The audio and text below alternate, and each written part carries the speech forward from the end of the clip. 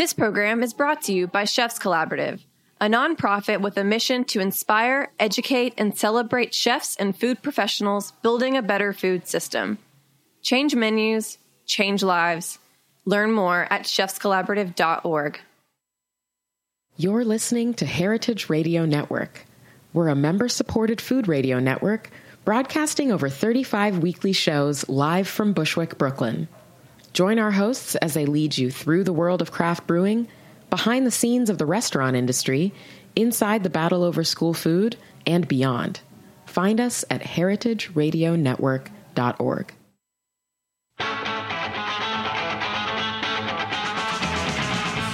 Greetings and welcome to Animal Instinct here on Heritage Radio Network.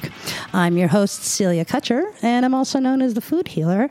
And today we have a really intense interview here. I'm really excited about this. I've got James J. Brousseau, who's the author of Dignity, Pleasures, Vulgarity, Philosophy, and Animal Rights. So we're going to be talking philosophy, so bear with me, guys. It's been a long time since I've had this topic, but I'm going to try to make you guys proud of me. So James, thank you so much for coming into the studio. I'm happy to be here. We'll do the best we can with well, you're Greeks fine. and such. Yes. Right. You're good. I'm the one that's going to be like, babe. But your book is fascinating. I read it over the weekend. It was really, really, I'm amazed by it, actually, and I think the timing of it is really great because animal rights right now is a really, really hot topic, and people are starting to really understand what that means. And I think that your book really brought in a lot of points regarding what that means, what the definition of animal rights is. And so I loved it. So thank you for sharing it with me, for starters. Let's start with what led you to write this book. Right. I was writing a chapter on animal rights for a textbook I was writing. And one thing that writing a textbook forces you to do is really get back to the basics. You start to see things from the ground up, and you try to imagine as you're writing, okay, now I'm writing not for other professionals or others who have been severely disciplined in these things, but no, people are coming into it fresh, and are asking new and fresh questions, and so it changes your mindset. And so, as I was going through this textbook work, which was kind of heavy and burdensome, and it was toil, right? I began to think that one thing that we rarely do in philosophy is we rarely explain in human terms the foundation or the sensations and the way we can live, the ethical foundations, or we can experience the ethical theories in our bodies.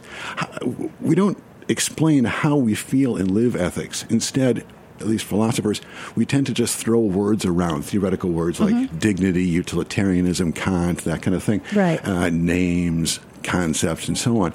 And we just assume that everybody knows. But what I began to think about as I was writing about the animals as well, okay, what can it mean for an animal to experience dignity? And what can it mean for an animal to experience pleasure and pain? And of course, we can't know those things directly. But that's what led me to begin to think, well, I haven't really even explained, and most people haven't explained, well, what is the human experience of dignity? What is the human experience of pleasure and pain? And what are the different ways of thinking about it? And so what this book is about, and kind of spun out of the textbook, is an attempt to think in very human terms about the theories that drive animal rights. And there are two basic theories. One is about dignity, and that traces back to the philosopher Kant. The other is pleasure and pain, and that traces back to a school called utilitarianism. So that's the first two parts of the title. But what's going on there is I'm trying to swim through both human experiences and the philosophical theory as it's applied to animals to try to get a sense of what the ethics is about underneath the animal rights movement. So that's a long answer, right? No, it's a great answer. To what got me going, but that was sort of the process I followed. And then I'd just like to come back just very quickly to one other thought. You made the very good point that this is a good moment for animal rights. I think it's also a critical moment for the following reason. The work of the work of activism has more or less been done. I don't mean the activism in the street, but I mean the theoretical work of activism. Okay. That is, the hardcore theory has been laid out by people like Peter Singer and Tom Regan. And then the holes, the gaps that they left in their theories, those have been filled in by other experts and so on. So we're sort of now just entering now, I believe, as my sense is, a kind of second stage in the talk about animal rights. And this is the point where we don't talk so much about animals as objects or things and kind of slap a theory onto them. And instead what we're trying to do is think, okay, well, animals are part of our experience. And in thinking about them, how can we think about ourselves and vice versa? So I think that there's a moment in animal rights that's happening right now, which is very interesting. And I say it's kind of a second stage or a movement past this first hardcore theoretical assault upon the idea that animals do not have any ethical existence. Right. And that assault, I think, has been successful on the theoretical level. The case has been made that people agree or disagree. But the case has been made the way we're going to be able to make it. And so that's why we can begin now, I think, to move on and think in more human terms about the way we live together with animals. Well, one thing that it makes me think of is, God, I don't know the year on this. I really should. But I think it wasn't until like the 70s or the late 60s where scientists realized that fish actually had a nervous system.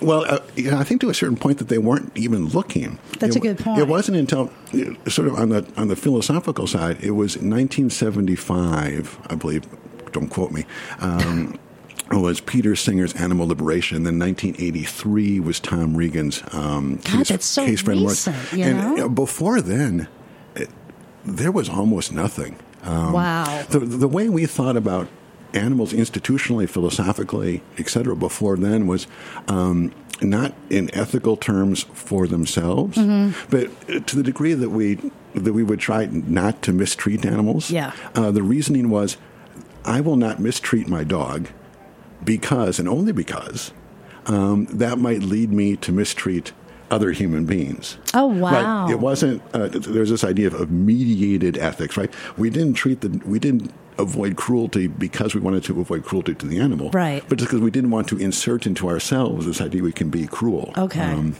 And that comes from Aquinas in the Catholic tradition going back to the wow. 400 AD and so on, right?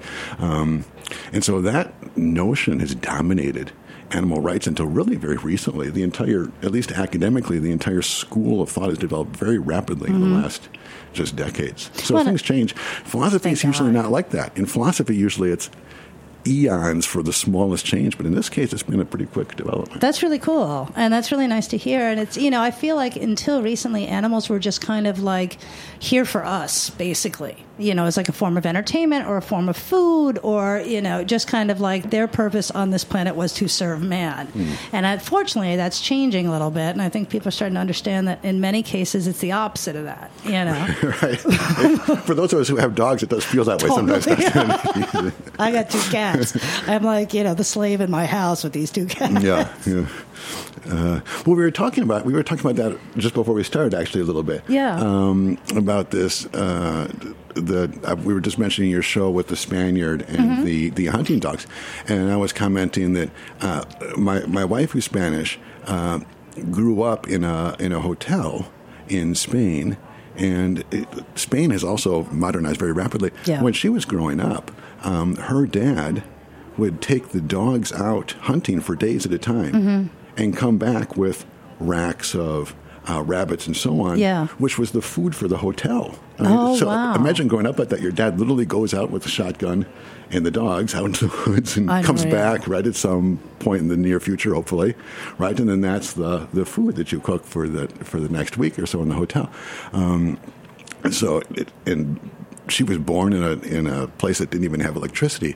Spain was really a very kind of backward place for a long time because of this devastation of the Civil War and then the dictatorship of Franco. The country kind of got stuck. So in any case, that's kind of going to our cultural history. But her relationship with dogs was, as you're saying, just purely useful. Now, the Yeah. dogs were well treated, but they were hunting dogs. Yeah. They were working dogs. Yeah. And she says that their names, just so that her dad could rally them, their names were all monosyllables: Do, Ray, Me. Right? So he'd go get something, he'd check out, well, there's Do, there's Ray, where's Me? And he'd scream for funny. Me, and then Me would come in the forest, that kind of thing. So that's just a really different relationship Yeah. with dogs and animals generally that I think that, for instance, my children have, Mm-hmm. who grew up with the dog and have an emotional, their first connection is an emotional connection. Absolutely. As opposed to Absolutely. a utilitarian connection. Totally. And so that's a whole different kind of way of relating, I think, to animals. And it's funny. I mean, when you sent me this book and I saw that it was in Spain, in Pamplona, like where it's based, I was like, oh my God, because I lived near there. I never made it to Pamplona because I used to get terribly car sick. So like anywhere out of Elizondo was just not happening. But I was there for San Fermin, and the book discusses bullfighting, and so I never made it to a bullfight. And honestly, I was so sensitive that thank God I didn't, because I probably would still be traumatized to this day. Yeah, I'm yeah. not that person, But yeah, when I was in Spain, I mean, we're talking Franco was still around. It was towards the end of his thing. I don't want to admit how old I am, so I'm going to kind of stretch this, But it was a very, very different place. And the way that I spent a lot of time on a farm, because I was there to learn Spanish, and I was very shy. And so I spent all this time on the farm because you don't have to talk to animals in Spanish. So it's like my solution to this. And, it was a cattle farm, and so they were producing milk, and, the babies were sold off for veal, and there were a couple pigs and a donkey and some other stuff. But these were all like servants, basically, and like some of the cows had names because I named them, and the farmer felt really guilty, so he kept the names. But it really was it really was almost like master slave. Yeah. Where there was no equality. And there was a barn cat, but she wasn't a pet. She was there to get rid of the mice. Like they all had certain duties and certain purposes and jobs. And the whole bullfighting aspect was so interesting to me on so many different levels. That's why I love why it's in this book, because of tradition. Same as the hunting dogs. It's the same thing. It's that deep, deep, deep rooted tradition, and what is right, quote unquote, and what isn't right, and what's ethical and what's not ethical. And I would love to talk about the bulls a little bit, because I didn't know anything about them. So if you could share what you know about them, that'd be great. Right, the running of the bulls and Yeah. then the bullfight. Well, this is I use this as a backdrop because it captures, it seems to me, fairly well a human aspect of the two fundamental ways that we talk about animal rights. One is this idea of pleasure and pain. And the ethics here traces back, as I mentioned earlier, to this idea of utilitarianism. And the idea is quite simple. It's that the ethically right action is just the one that maximizes pleasure and minimizes pain. For that person, right? For that. Okay. Well, right. Well, for that person, but then as a generalized theory, you would say, well, then we're going to do what's best for everybody. Right. Okay. So that's... Curiously, you've put your finger right on one of the problems with the theory, right? One of what some people think is a problem, because let's imagine, for example, that this is just purely theoretical, but let's imagine that you're very wealthy, and me and my philosophy friends are not at all wealthy. Under this theory, if we have the opportunity, it would make sense for us to steal a good portion of your money. Totally. Why is it? Because you would be sad that you lost some of your money, but that sadness would be more than compensated by the happiness we poverty-stricken philosophers would feel as we charge off to get our beers and that kind of thing, right? So there are problems with the theory, but there are ways to manage it and so on. In any case, one way of thinking about ethics for humans is this idea that we should just always do what maximizes pleasure, minimizes pain. And then the move that Peter Singer made is he said, well, okay, I'll buy this idea that we should maximize pleasure, minimize pain, but shouldn't that go not just for humans, but for anything and everything that feels pleasure and pain? And so then that's the move that he made into animal rights. And then from there, then the discussion comes, well, do animals suffer pain, or do they have pleasures? And there are a lot of interesting questions that you can ask about the running of the bulls and the bullfight.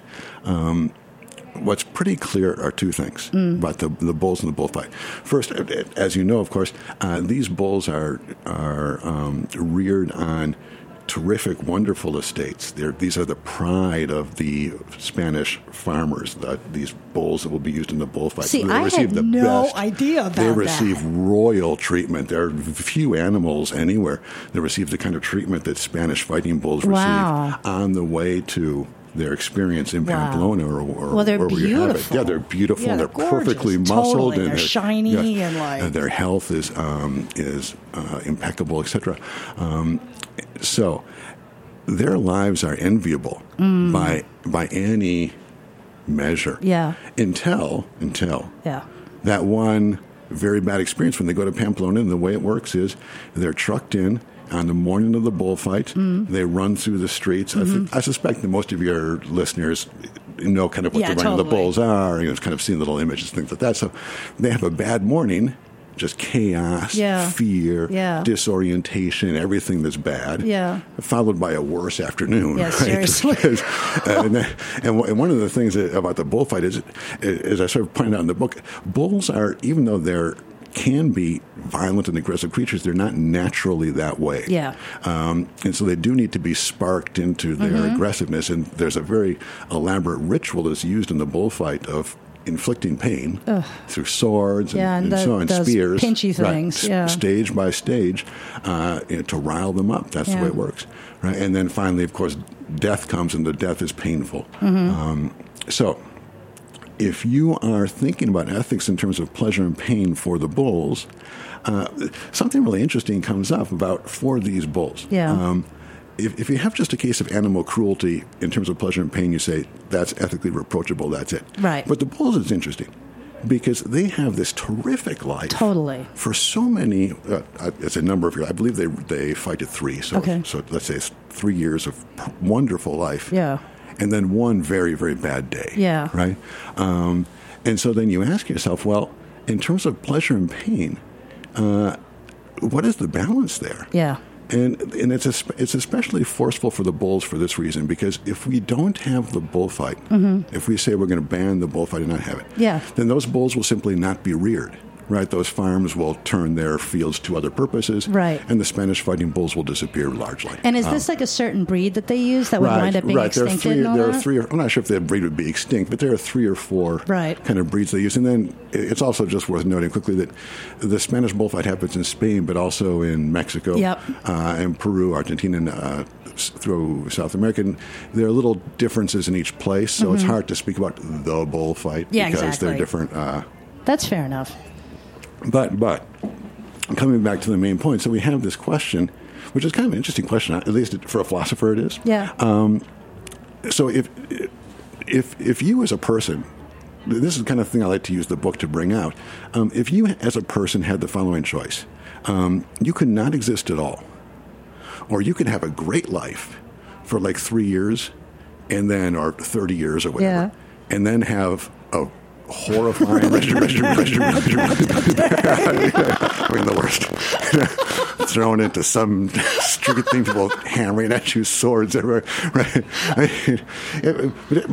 Would you go for that or not? That's a really good question. I have to say, instinctively, I was very surprised because I would go for it without thinking twice. Really? Say, I'm going to be great for 3 years or what have you, and then, I'll deal with this bad moment. But some people react very negatively to that. And I think it has to do maybe to some extent with whether you privilege pleasure or pain, right? I mean, some people say, look, I want pleasure, and if I have to deal with some pain, then I'll take it. Yeah. Or is it, I just want to avoid pain, and it's not worth the pain even if I get some pleasure on the side. So or you get the fatalist that's like, life sucks, it's all pain, and then we die, and then we go to heaven, and everything's good, you know? Well, the good thing, the utilitarianism is perfect for these people because, by definition, it leads to a bad ending for them. They should bring that ending upon themselves.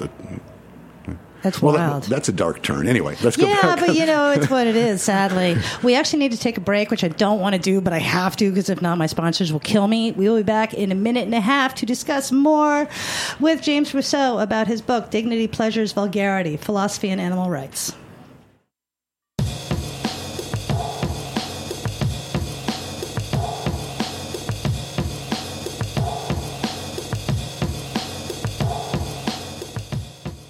This program is brought to you by Chefs Collaborative, a a national nonprofit network with a mission to inspire, educate, and celebrate chefs and food professionals building a better food system. Chefs Collaborative members work to make sustainable practices second nature for every chef in the United States. Chefs Collaborative was founded in 1993 by visionary chefs including Rick Bayless and Alice Waters, who acknowledged the influential role of food professionals on our food choices, our collective personal health, the vitality of cultures, and the integrity of the global environment. Chefs Collaborative believes that the greater culinary community can be a catalyst for positive change by expanding the market for good food and helping to preserve local farming and fishing communities. Change menus, change lives. Learn more about Chefs Collaborative at chefscollaborative.org.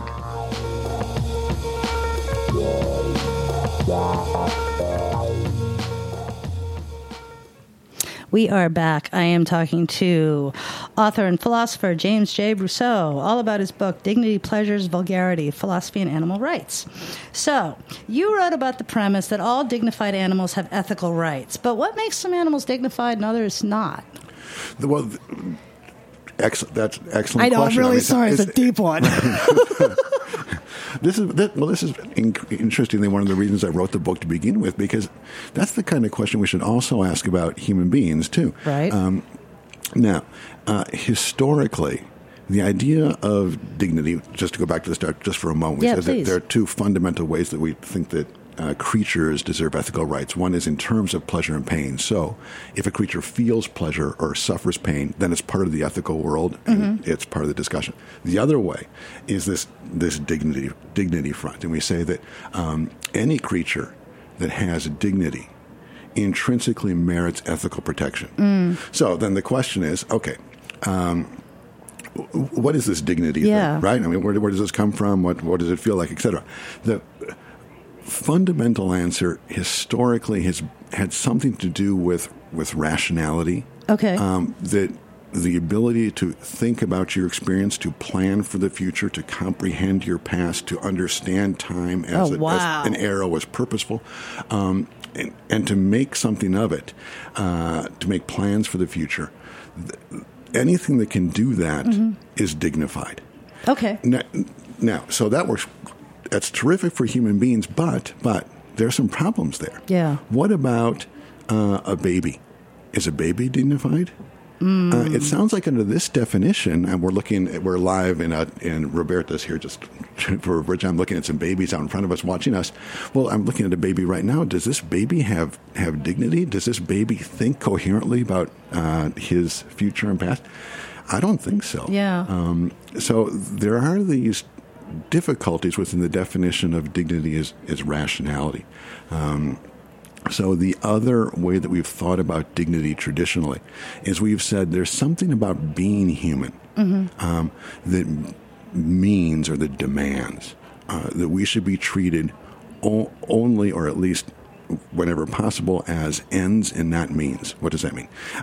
That signifies that human beings should not be used as things that are replaceable.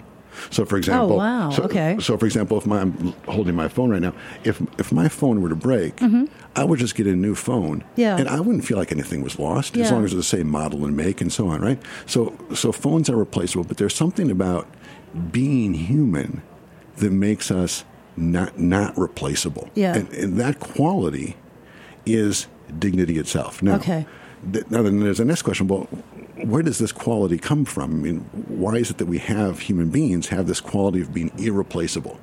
Or why is it stated slightly differently? If you made a perfect clone of me and charged a new brain with all my memories, why is it that thing would not be me and not be worth as much as I am?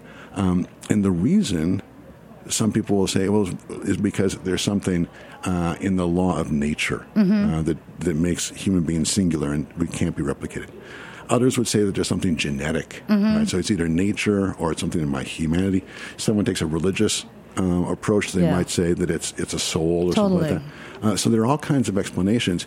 But no matter which explanation you choose, where you're headed is toward the idea that there's something unique in a specific living human being, and you and I, that makes us valuable in and of ourselves, irreplaceable. It can't be replicated.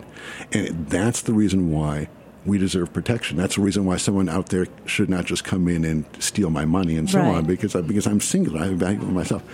What Tom Regan said in his book is he said, well, let's define dignity in the following way. Dignity is the ability not so much to think about your experience and be rational, but let's say that dignity is instead just the ability to understand your experience in time, to understand the past, present, and the future. And as soon as he says that, then that opens the way for some animals to have ethical rights. Because it seems like, at least many higher mammals, it seems quite clear that they can understand, let's say that a mammal that's trapped in a zoo. It seems quite clear that this mammal goes to sleep at night knowing that he or she has been in the zoo and expecting that he or she will be in this cage again tomorrow. Totally. And so what he and those who work along his side say is that there's not just biology, but also biography. And any creature that has biography, that understands itself as moving in time, that creature has dignity. So there are these two different ways of thinking about it. The traditional human way has been biography plus rationality. What the animal rights proponents want to say is, you know what, rationality is not so important. It's more the sense that you're moving in time. And if you have that, then you are intrinsically valuable and deserve ethical protection. That is, you should be allowed to autonomy, live freely, and so on. So that's a long answer, but that's sort of how we define what dignity is, and how we've moved those who are proponents of this theory, how they've moved from the idea that dignity is human-centered to perhaps centered upon all those animals that have a sense of themselves in time, or what's technically called the subject of a life. Okay, cool. And so then that kind of leaks into speciesism, or species. How am I saying this? Speciesism? Speciesism. Yes, right. Okay. Right, because the idea is, I mean, if we buy that idea, that anything that understands, any living creature that understands of past, present, and future has dignity, then there's no reason to exclude a dolphin or a higher mammal or so on just because they happen to be non-human. Right? If all that matters is that you have a sense of yourself in time, then there's no reason to say 4 arms or 2 legs or what have you. That makes any difference. And then where this intersects with animal rights is kind of interesting because, or at least it seems so to me, because the height of rational dignity for human beings is frequently associated with our cultural traditions, which is exactly the bullfight. Right? The bullfight is a triumph of human reason, and also it's a harvesting and a packaging of human passions. Right? It depicts the human experience. The bullfight depicts the human experience as the matador salutes his favorite in the stands, and faces death and survives it, and so on. So it's a highly rational, passionate, very human experience. And so there's something in the bullfight which is pure dignity. And so if you look at that, you can see it 2 ways, and this is what makes the bullfight very interesting. People who are in favor of the bullfight say, look, that no animal could create this kind of majesty of almost kind of rational creation of the passions, and therefore animals don't deserve rights. Whereas by contrast, others look at that same bullfight, and they see a bull who does understand itself, or if not a bull, maybe there'd be a debate about that, but some higher animals that understand themselves, right, as in this experience. And they say, well, the same bullfight you're using to justify the idea that we don't have animal rights proves the opposite. That we do, animals should have rights. And so one thing about being kind of a philosopher and approaching these issues is, I think anyone who does philosophy, is that we like moments like that, which capture simultaneously both sides of a debate, and kind of let people think it through for themselves, and come to the conclusion, instead of trying to push people toward a conclusion, let people think it through and come to their own way of thinking about it. It's a really tough call, because it's like with the bullfights, I mean, like I said, I never spent any time around them. I was like, not happening. But like to find out that these bulls are treated like royalty, before their life and aren't Right. just like, some like random bull. Like that already really changed my mind on it, because it was like, oh my God, they're being respected and really treated. But the fact, if they're like, when they're in the bullfight, I've seen them run through the streets, because they used to do that in my town with calves and scare the crap out of all the kids, which was super fun. They didn't like that at all. But it was like, you could see the fear in the animal, you know what I mean? And you could see like cases where they would either cower out of sheer fear, or they would just react and fight back. So like they were, in my book anyway, out of the mind of a 10-year-old, I believe that they were experiencing pleasure and pain by their reactions. So like I think that if there's some like lower species, like let's go for like a jellyfish, okay, we're going hardcore here, I want an extreme, where you can poke it and things like this, and like you'll probably get stung, but it's not going to attack you, for example. Well, the pain will be yours, but exactly, not it's your own damn fault. But then you're looking at an animal that's this massive beast that is realizing that something is going on, and oh my God, I need to defend myself. So that kind of puts a human angle on it, because I don't have a better word for it. Right. But to also show that, it's not just some massive sack of cells that's letting you do whatever you want to it, kind of thing. Right. Like it will respond. Right. And then there again, it's curious, because you can say, look, in that moment, you see both sides of the debate, because you see the human dignity, which is the creation of this theater, but also you see the dignity that perhaps exists in the animal, in the fact that it responds, and the fact that the animal takes, in a certain sense, takes responsibility for his or her condition.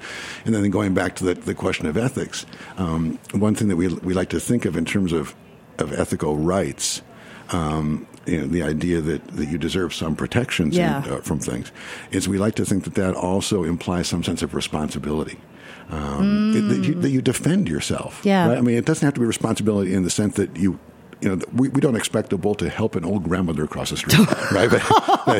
But there's a sense that, as you put it exactly, that you see it in the eyes. Yeah, they you defend themselves. They take responsibility. This is the situation in which I find myself thrown, and this is the situation in which I will respond to. And perhaps that too is enough to say that there's dignity there.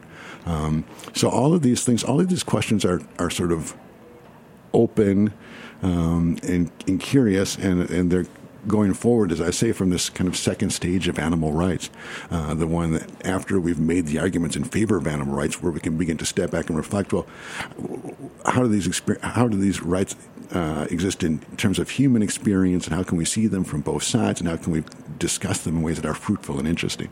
So as a philosopher, when you were doing research on this book, was it difficult to keep it not to be non-judgmental and just kind of look at the evidence that you had in front of you, or were you taking sides? One of the things, I suppose people are different this way. We hear a lot about in the universities today about professors in one school or another taking such, but my experience is it's not that way. The most academics, and I like to count myself amongst this, when I teach a philosopher like Plato or Kant or so on, I try to almost be like an actor and throw myself into it as forcefully as I can and say, I fully believe in this theory. Yeah. And like you, I don't want to give away my age, but I've been doing this for a good number of years now, right? And so it's become very natural for me when I see an argument to throw myself in it and just adopt it fully with my with my core. And then, of course, I step back later on and I say, well, this is what I think personally. Yeah. But what this book is about is not that, because as I say, I think that stage, we've already got that. Yeah. And if you're looking for a philosopher who will give you the gun, the firepower to protect animals, you should go for Peter Singer and Tom Regan. They've got great books or books about them. Cool. And they will give you what you need to debate in favor of animal rights. Whereas by contrast, if you want to think a little more deeply about the issue in general and think about ourselves in relationship with humans, that's kind of what I'm about. And I love that, because obviously I've got a show about animals. It's about animal education, animal welfare. At the end of the day, I would like animals to have rights and, not get wiped out and become extinct and screw up our planet because of it. But I wouldn't be able to do what you do because I would be like, no, it's it's Mickey Mouse and he's got a family, and I just wouldn't be able to take that scientific view of it. And I really, really appreciate this book, and I appreciate you coming in and talking to me. I hate the fact that our time has flown by in 5 seconds. I feel like you just sat down. We haven't talked about vulgarity yet. I know. I'm like really bummed out. We're going to have to do another episode on you, which I would love to do, actually, to continue this conversation if you had any interest at all. But where can people find this book? Oh, it's out. Just as a quick note, this is a cup of coffee book. This barely deserves the title of a book. Give me a break, man. It took me a long time to read it. It's a good book. It might be small, but it's mighty, my friend. My God. But this is I think we envisioned it as a Kindle mainly, but of course it's paperback available, and there's an Audible version. I think it's out. If it's not out yet, it will be out soon. Cool. It's out in all the various forms and all the Cool. outlets. And if anyone has any questions, would you be willing to let them reach you? If you're not, it's cool. I'm absolutely. Anyone can reach me very easily. My webpage is jamesbrousseau.net altogether, so JAMESBRUSSEAU.net. Perfect. There's a contact. I'm happy to get emails and so on. Perfect. Sure. Thank you so much. I really appreciate this interview because it was really nice to have this conversation. And like I said, I mean, the book's not long, but wow, it's dense. And it really opened up my eyes and really made me think about all these different aspects, which is something I don't normally do. So I want to say thank you so much for that. Well, thank you. I'm glad. It was great. To be here. It was really great. And if anybody, seriously, this is a book that really it'll really make you think. So if you want to get your brain rolling a little bit, pick this thing up because it was fascinating. And like we've said, it's not a 1,000-page book, so you can get through it pretty good. Thank you guys for listening. Unfortunately, we're out of time, which is a bummer, but I will be back next week with a brand new episode. Until then, I hope you have a great week. Stay dry if you're in this snowstorm path. Just be careful. Don't do anything stupid. Don't go out. And I will talk to you next week. Take care.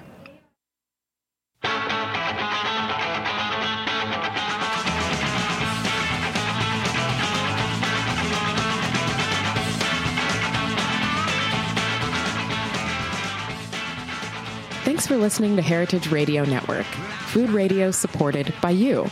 For our freshest content and to hear about exclusive events, subscribe to our newsletter. Enter your email at the bottom of our website, heritageradionetwork.org. Connect with us on Facebook, Instagram, and Twitter at heritage_radio. Heritage Radio Network is a nonprofit organization driving conversations to make the world a better, fairer, more delicious place. And we couldn't do it without support from listeners like you. Want to be a part of the food world's most innovative community? Rate the shows you like, tell your friends, and please join our community by becoming a member. Just click on the beating heart at the top right of our homepage. Thanks for listening.